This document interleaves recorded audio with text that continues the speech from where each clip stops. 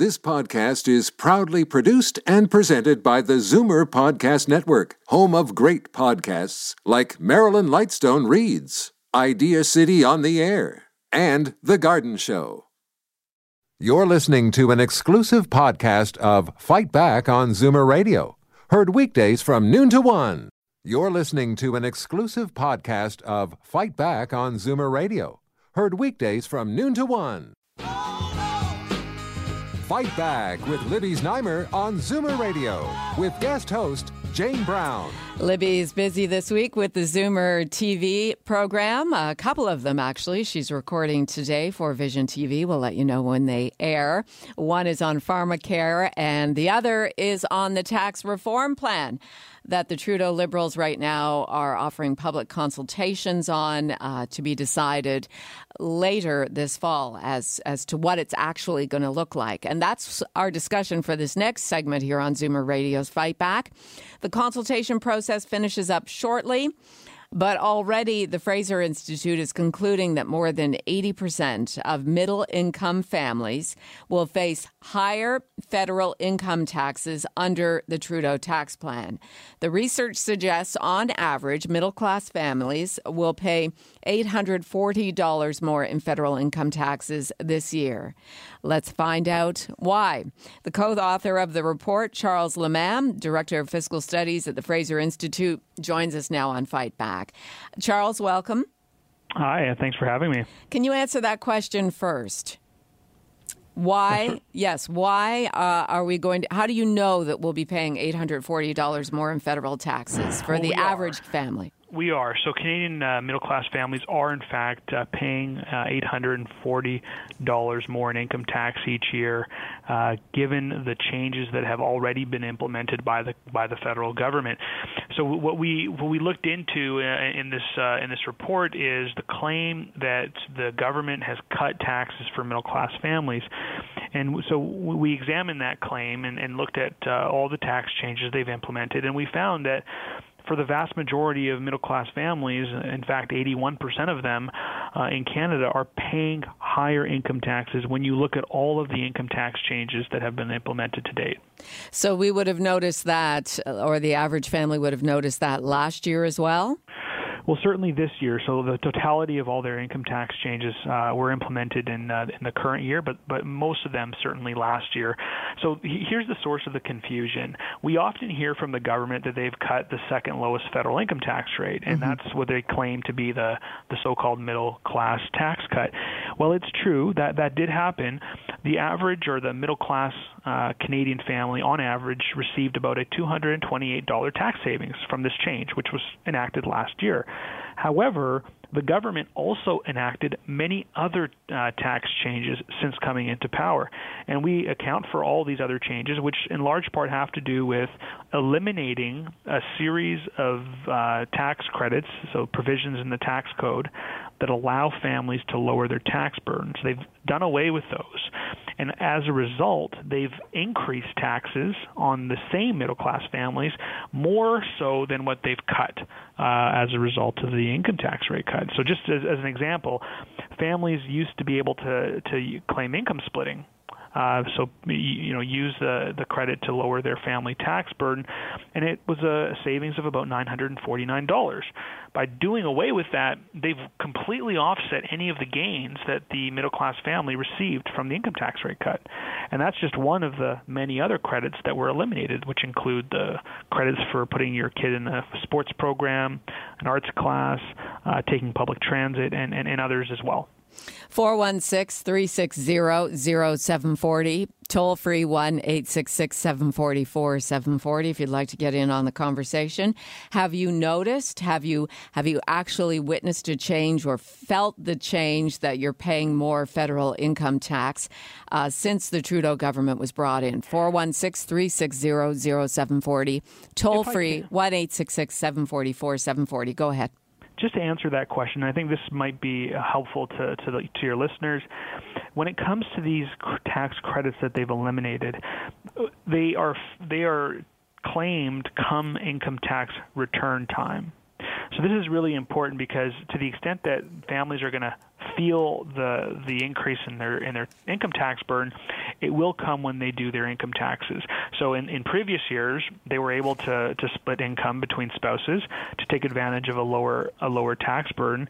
But this year, they're not going to be able to do that. So when they're pouring over their income tax returns come early next year, around March, April, when they're due, they're going to realize that they're not going to be able to claim that income splitting anymore, which was upwards $2,000 in value. It was a $2,000 tax reduction at the maximum level that they can no longer claim, along with all these other tax credits for, again, taking public transit, putting children in various arts and fitness programs. Charles, as you know, we speak to a mature audience here on Zoomer Radio.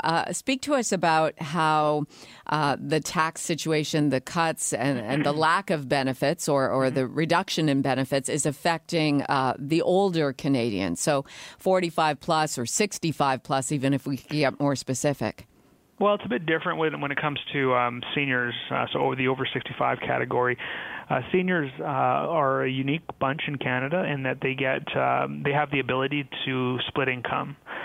So the removal of the income splitting tax credit was only affecting young couples with young children. So seniors can continue the income split, so they don't lose that benefit.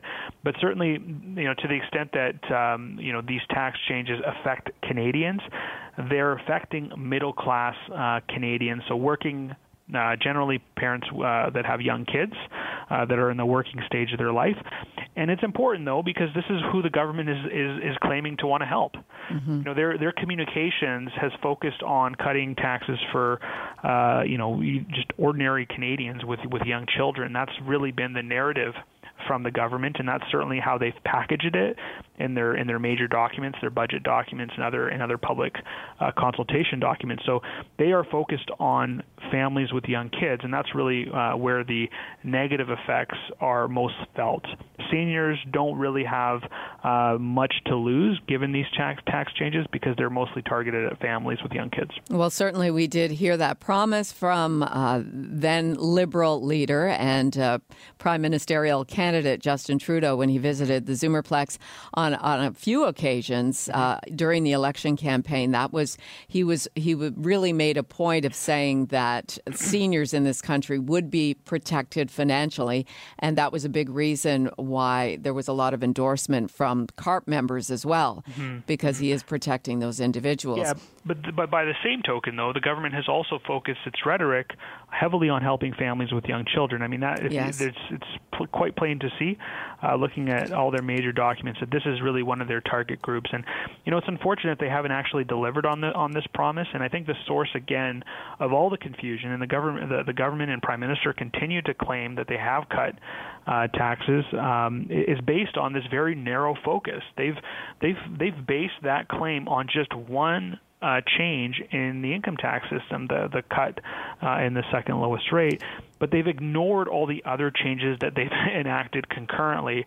And really, it's important to give Canadians, I think, a complete picture of what all the changes are, first off, and second, how do they impact their bottom line? And it turns out that for the vast majority of middle-class families with young children, 81%, in fact, they're paying more in income tax due to this government's changes. I think it's really important for Canadians to understand. I think the goal of reducing the tax burden on middle-class families is an important one.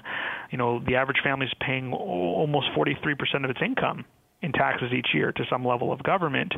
So giving a little bit of relief is a welcome thing, I think, for most Canadians. The fact, though, is the government hasn't delivered on its campaign promise when you look at all the tax changes they've put together.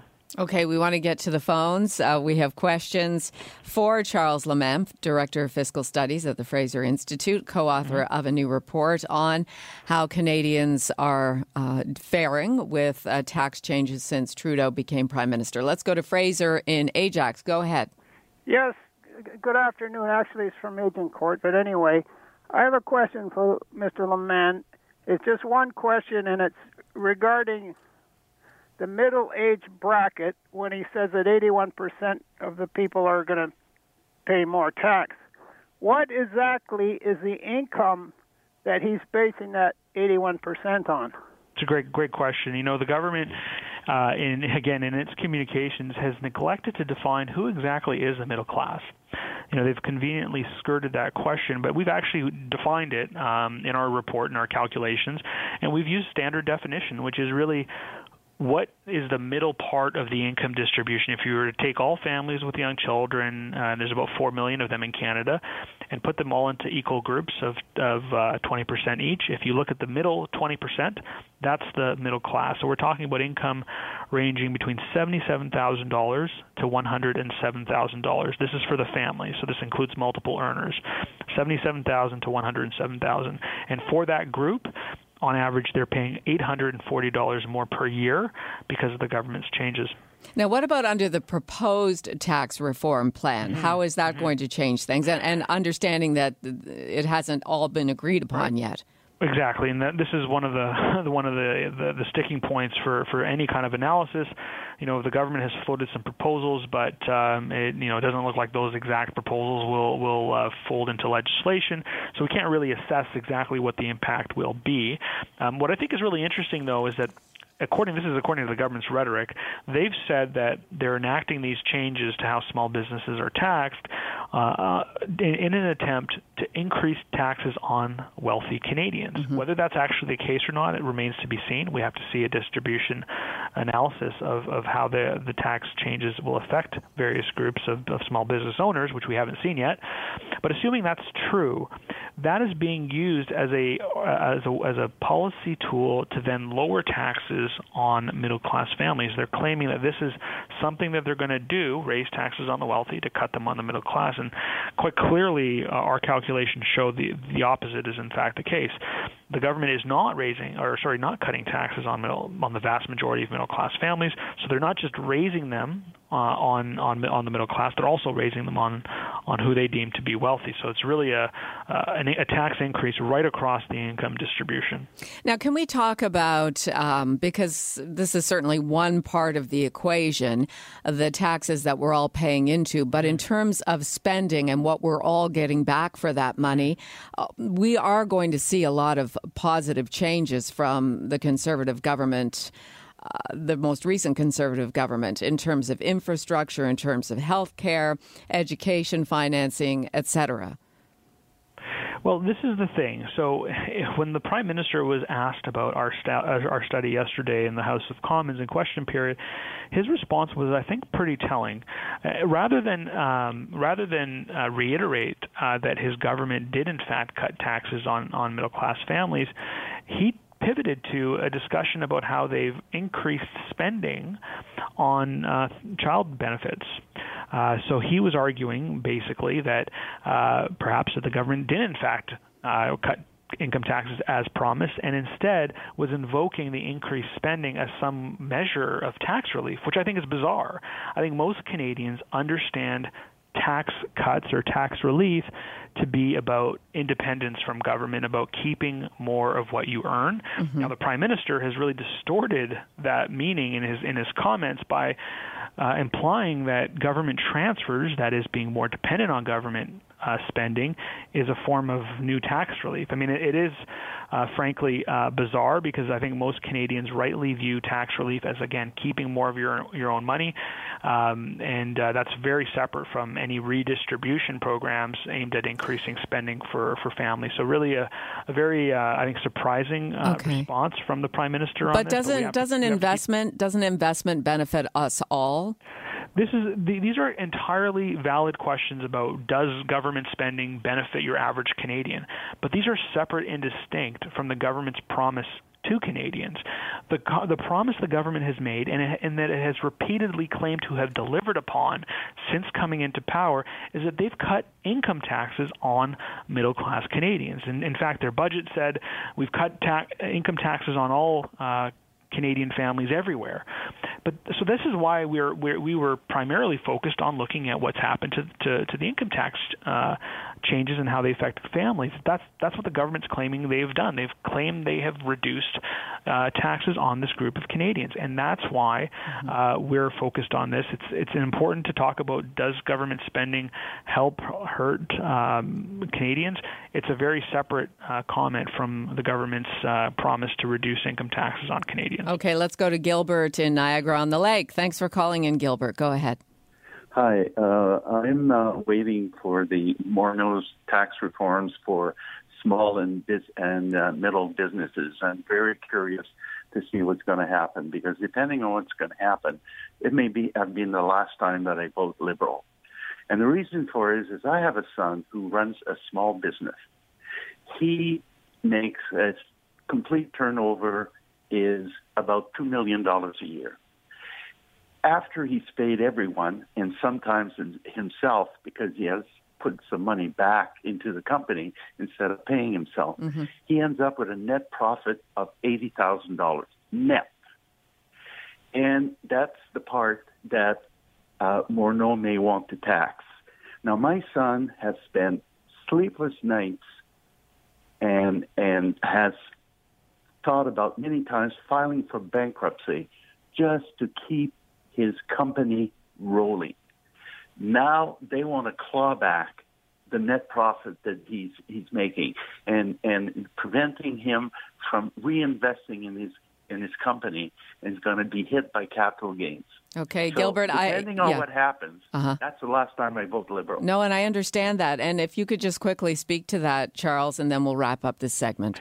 Well, I think there's a lot to talk about with regards to the proposed changes on how small businesses are taxed. There's a lot of issues. Certainly Gilbert has raised one, but more fundamentally, though, this is where I see the real problem with what's happened. The government is trying to fix an issue in the tax system now, and it's one of many existing problems that we have in our tax system, whereby you're paying a different tax rate, effective tax rate, depending on how you earn income. And so in an ideal tax system, you want to make sure that you're taxing people, particularly in similar circumstances, the same. So my concern is what they're doing now is they're trying to deal with one small part of the overall problem, and in that process, they're creating a new set of issues.